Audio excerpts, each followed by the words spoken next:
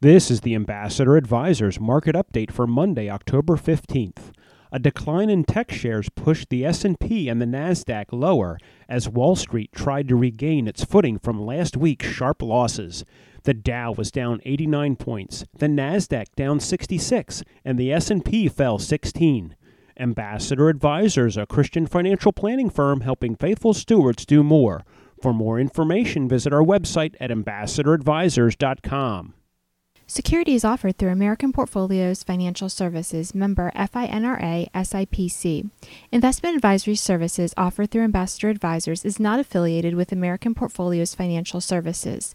Information in this illustration has been obtained from sources believed to be reliable and are subject to change without notification. The information presented is provided for informational purposes only and not to be construed as a recommendation or solicitation.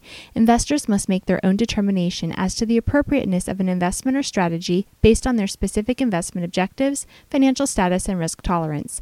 Past performance is not an indication of future results. Investments involve risk and the possible loss of principal. Any opinions expressed in this forum are not the opinions or views of American Portfolios Financial Services. Opinions expressed are those of the guests only.